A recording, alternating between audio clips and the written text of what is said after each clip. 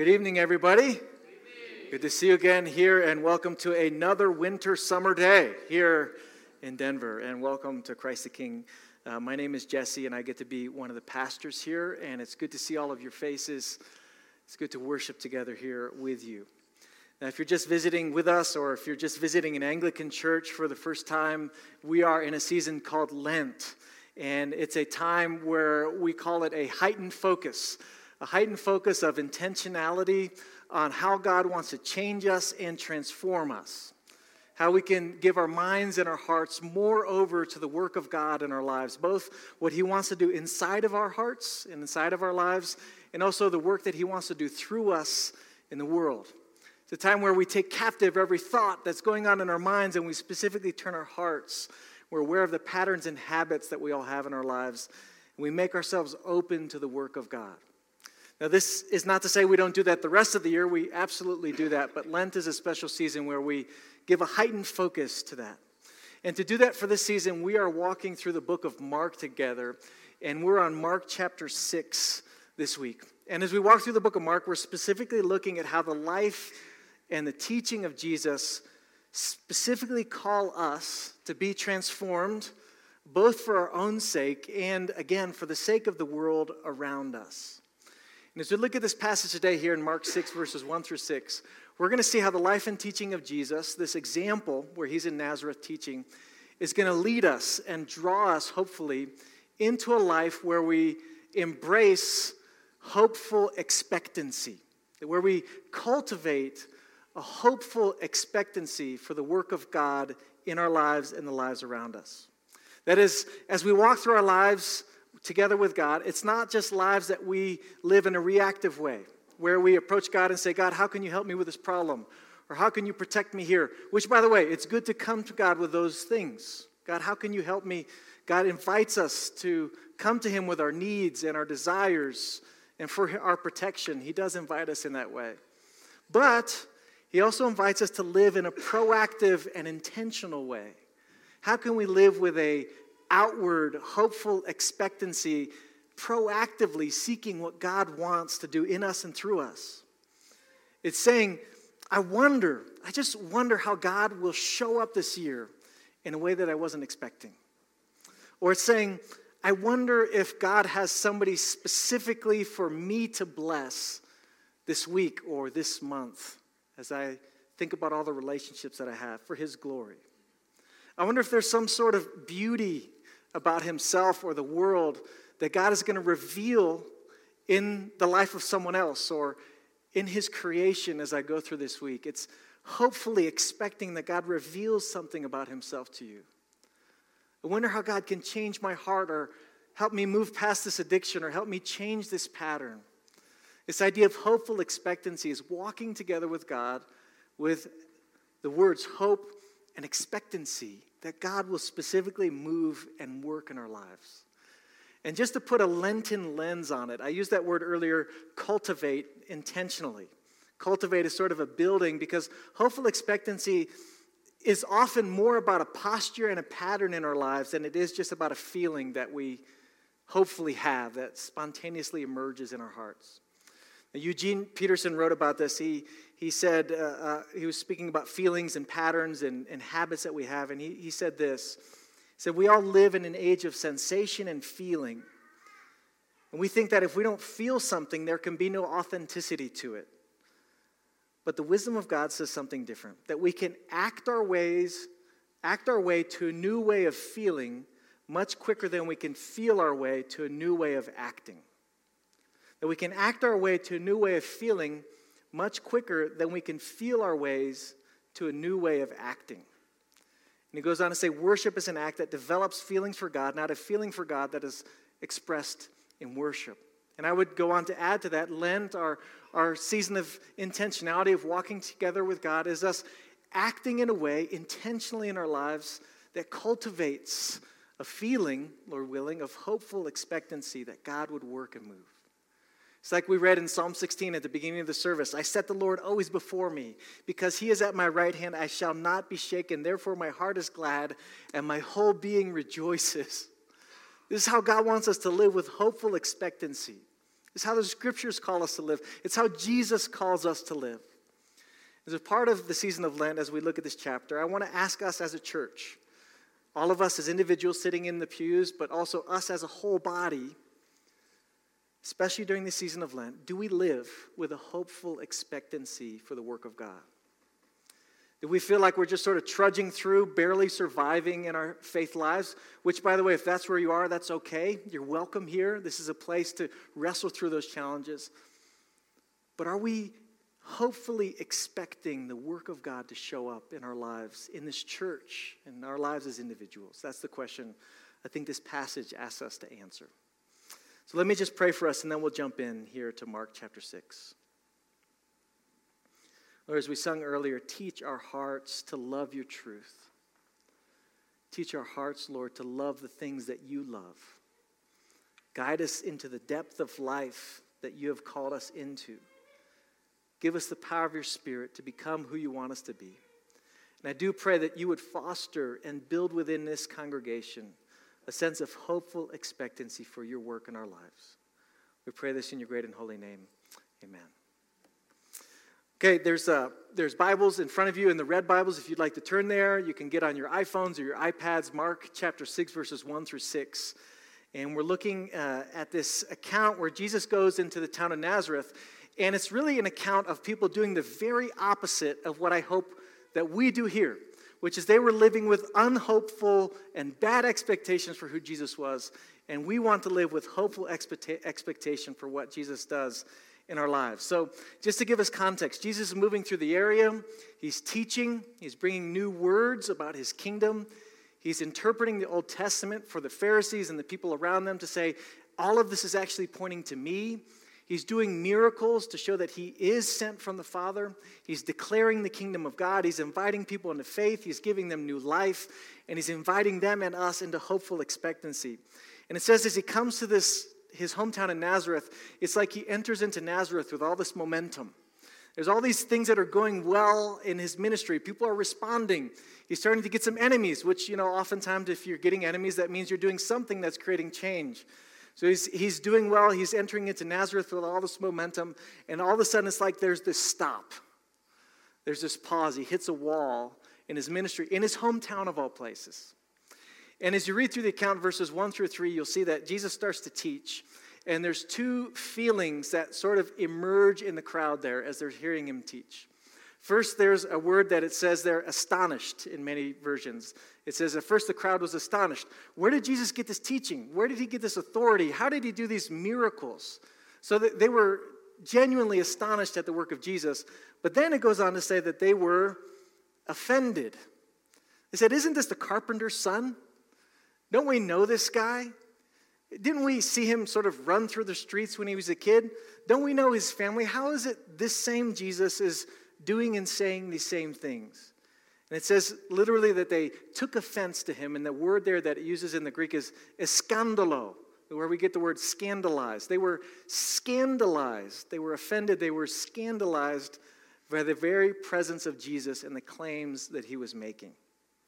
So here's the first problem we see with that congregation there in Nazareth, is that they were, in a sense, projecting themselves, and they were projecting their specific expectations for Jesus onto Jesus.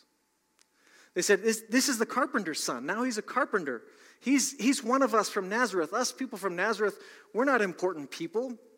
Carpenters aren't important people. They're fine people. They're working class people, but carpenters aren't important people in the grand scheme of things. They don't talk about these giant things that Jesus is talking about. We're just normal people from Nazareth trying to make it through the week. Prophets, messiahs even, these are big people. These are, as Justin shared with us last week, they would have had an expectation for Jesus to be a cedar of Lebanon. These are significant people that demand presence and respect. They aren't people that talk about mustard shrubs or small little mustard trees. They're not working class people like us.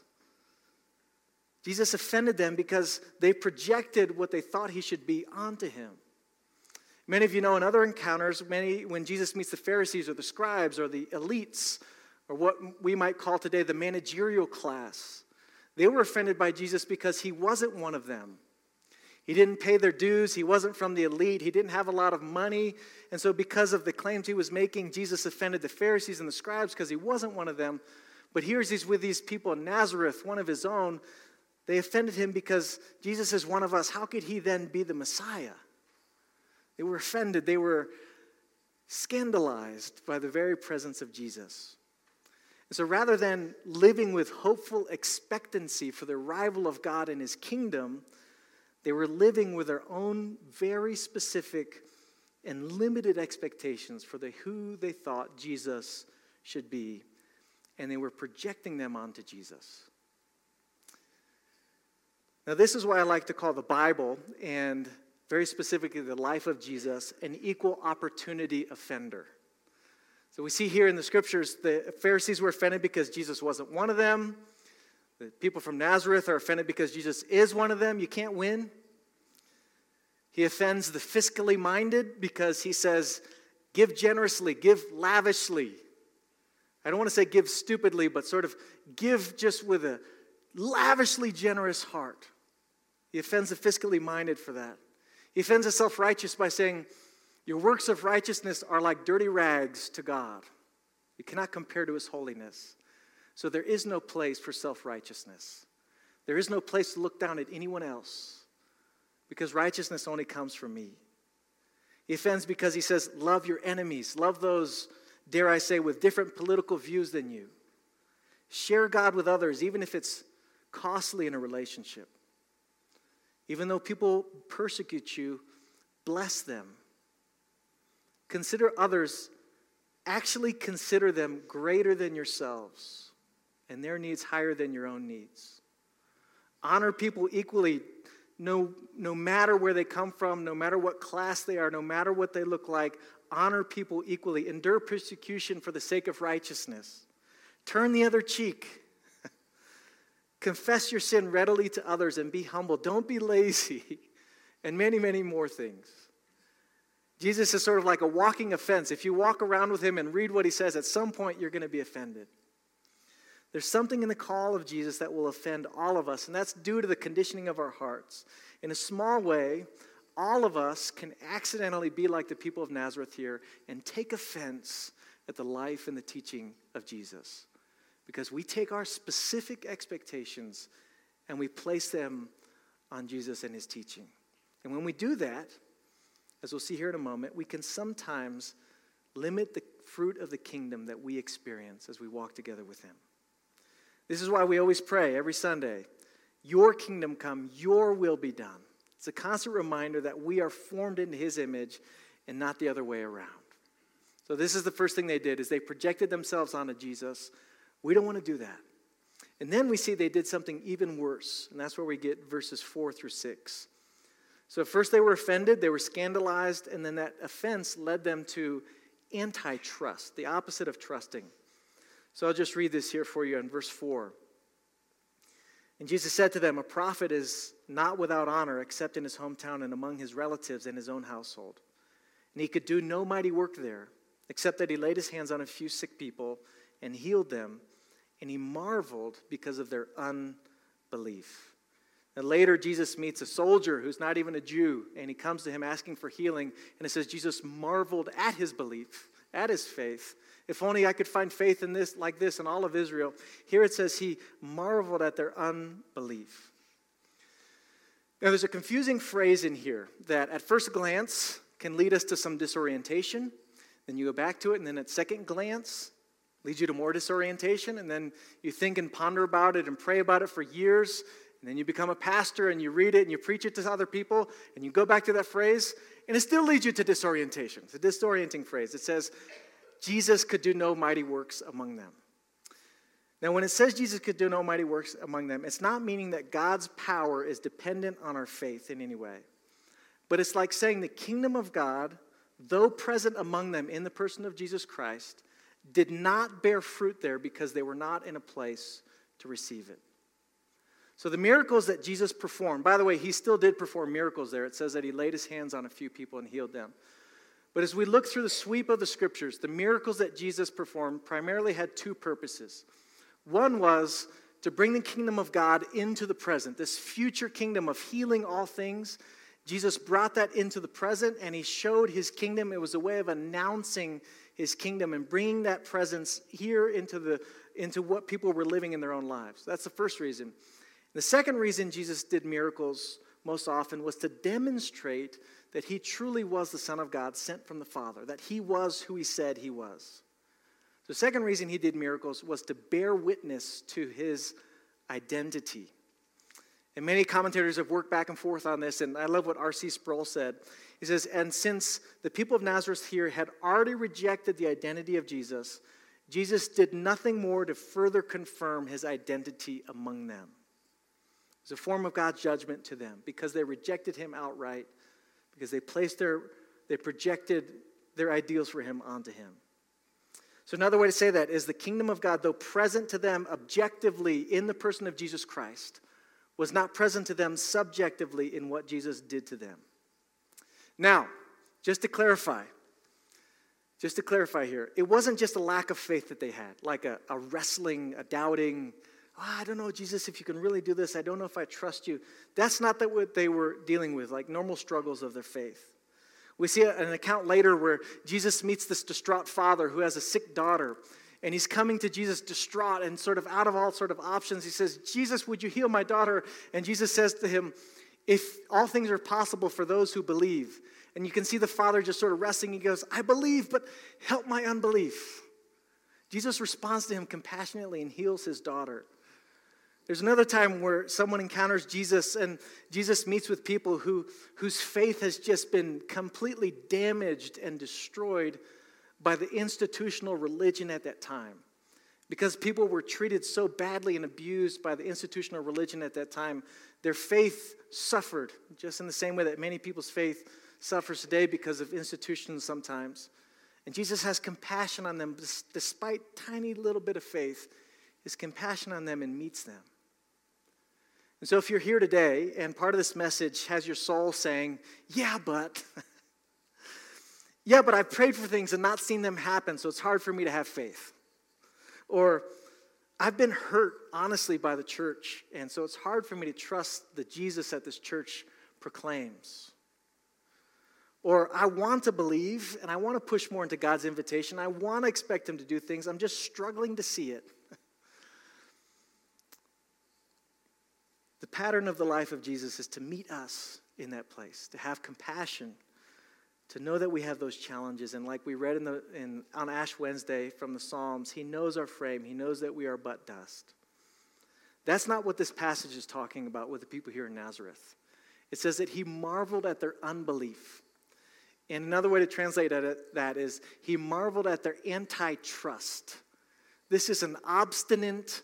This is saying, I will not trust you. I will willfully not have faith. It's like John chapter 20, doubting Thomas says, I will by no means believe him.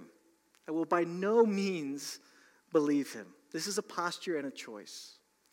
And the result of their posture and their choice was though the kingdom of God was present among them, it did not bear fruit. This is what that verse means. Now to bring it back to us, and to bring it back to the question that we surfaced at the beginning, what does it look like for us to not be like the people of Nazareth, but to live with a hopeful expectancy in our own lives? Well, Oswald Chambers, he wrote a devotional named My Utmost for His Highest. He said this, when we are rightly related to God, life is filled with spontaneous, joyful uncertainty and expectancy. So what does it look like for us to live with a hopeful expectancy in our lives? I want to quickly ping two things, especially during this Lenten season. What does it look like for us to cultivate a hopeful expectancy for the work of God? First thing we can do is that we can seek God's heart. We can intentionally seek the heart of God himself. Jesus said, seek first the kingdom of God. Psalm 16 said, I set the Lord always before me.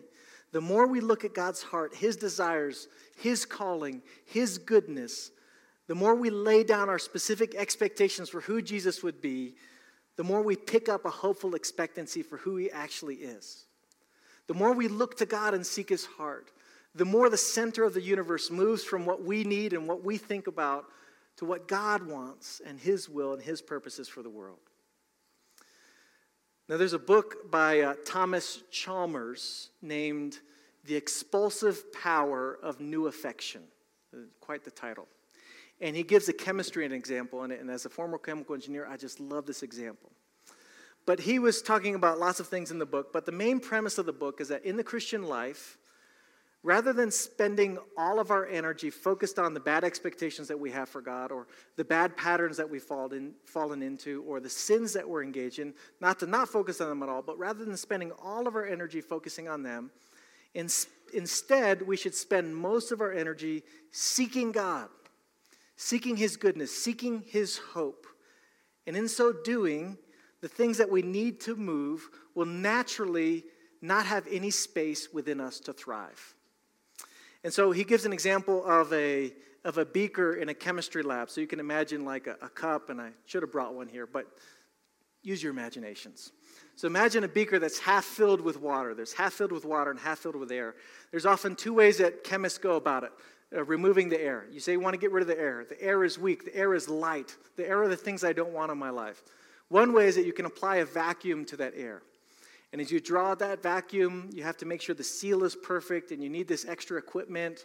And vacuums are rife with problems. As someone who's been in the chemistry lab, there's leaks all the time. And then if you remove that vacuum without creating a proper seal, then what happens? It gets filled back in with air. And so one way people try to remove things from their life is they apply a vacuum to the sin in their life, or a vacuum to the expectations they have in their life, and they work with all their energy to remove those things in their life, which is, I think, it's a good thing. It's a noble thing to want to do.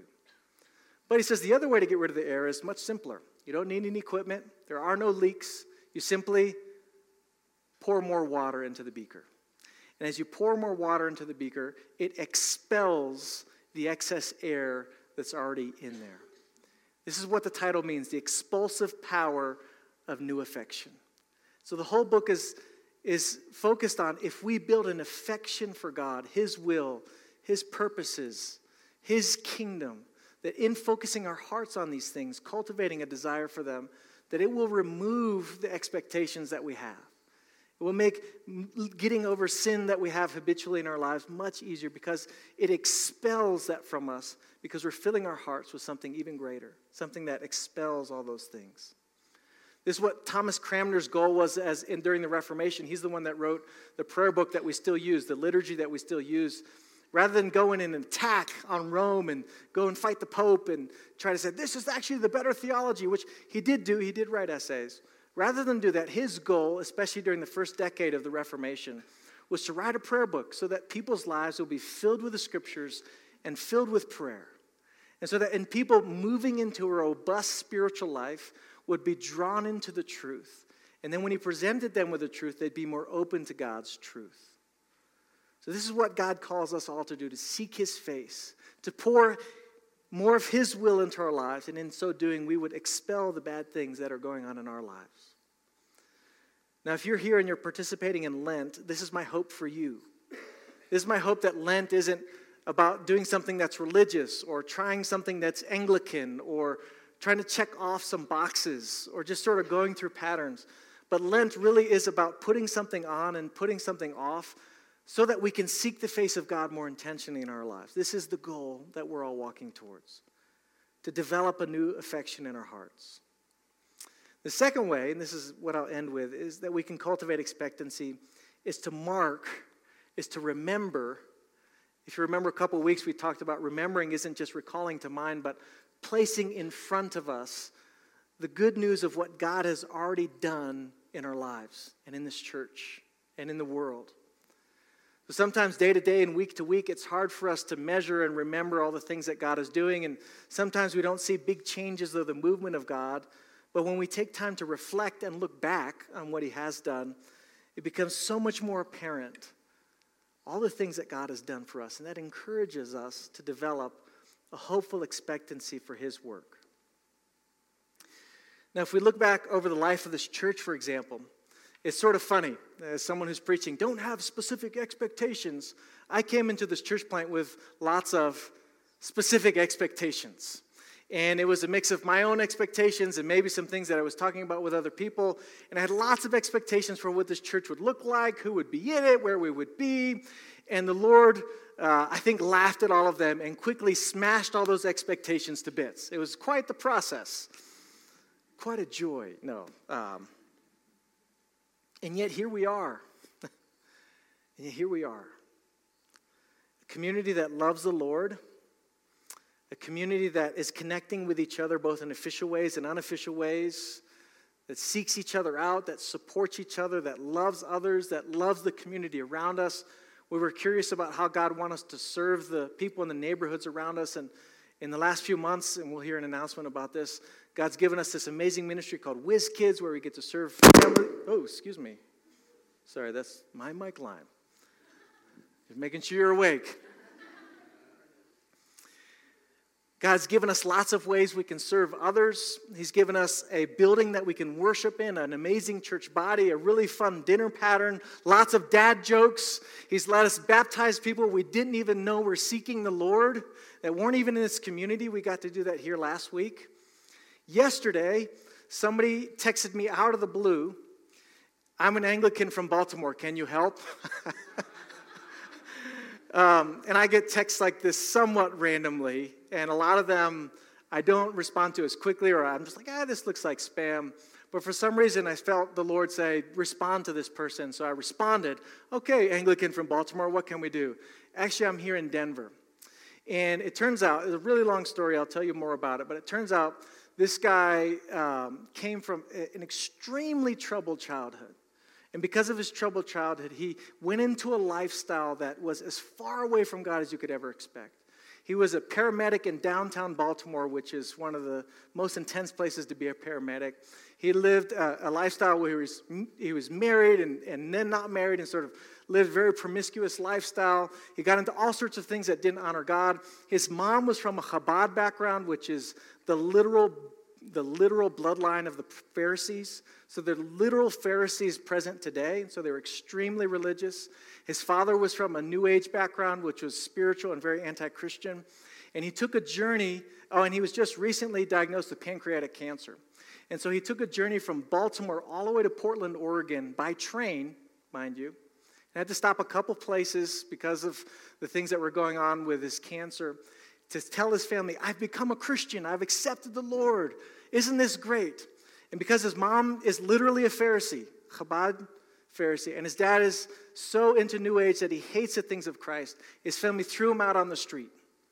And he ends up on the side of a highway in Portland, Oregon, catches a ride from somebody who's driving from Portland to Denver, ends up in Denver, and calls me, of all places.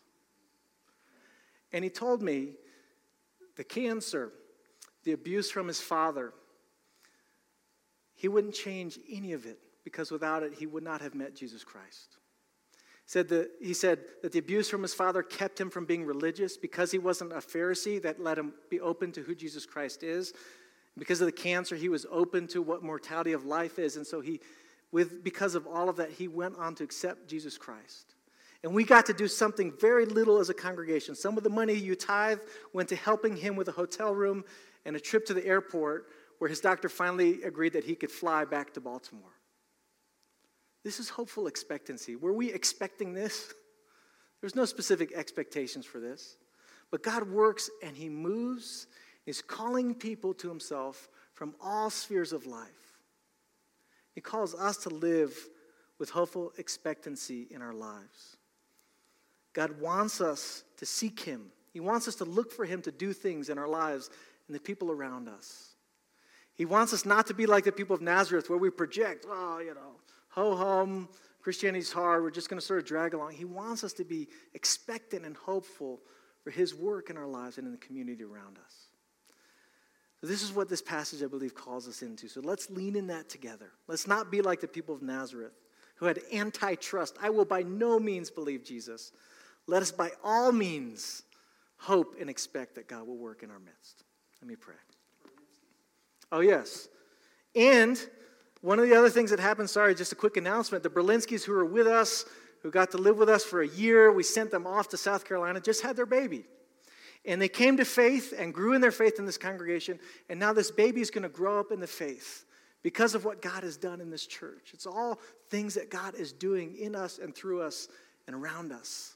So let us live again with hopeful expectancy. Thank you for the reminder. Let me pray. Lord, we thank you for your grace and your love, how you're active and moving in the world. We ask that you would move in our lives and our hearts. Build within us, Lord, a hopeful expectancy to look for you. We pray all of this in your great and holy name. Amen. Let's continue now with the prayers of the people.